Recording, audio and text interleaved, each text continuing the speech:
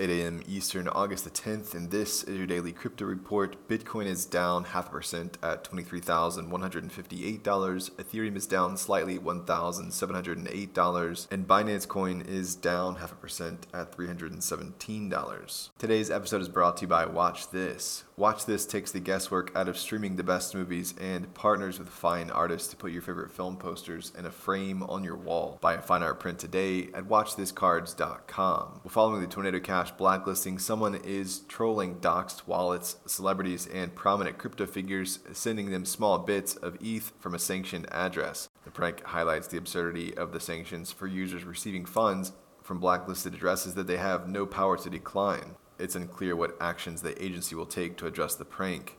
The German crypto exchange Nuri has filed for insolvency while still ensuring users are still able to access deposits. According to the exchange, Nuri, which was founded as Bitwala in 2015, said the sell-off in the crypto market, coupled with the collapse of Celsius Network, ultimately led to their decision.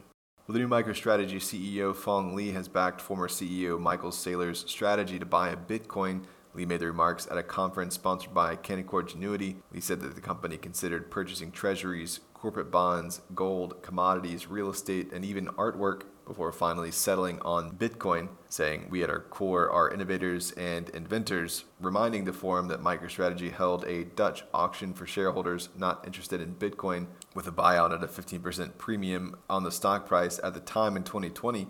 Saylor is now firmly situated in his role as the executive chairman, focusing solely on the company's Bitcoin strategy.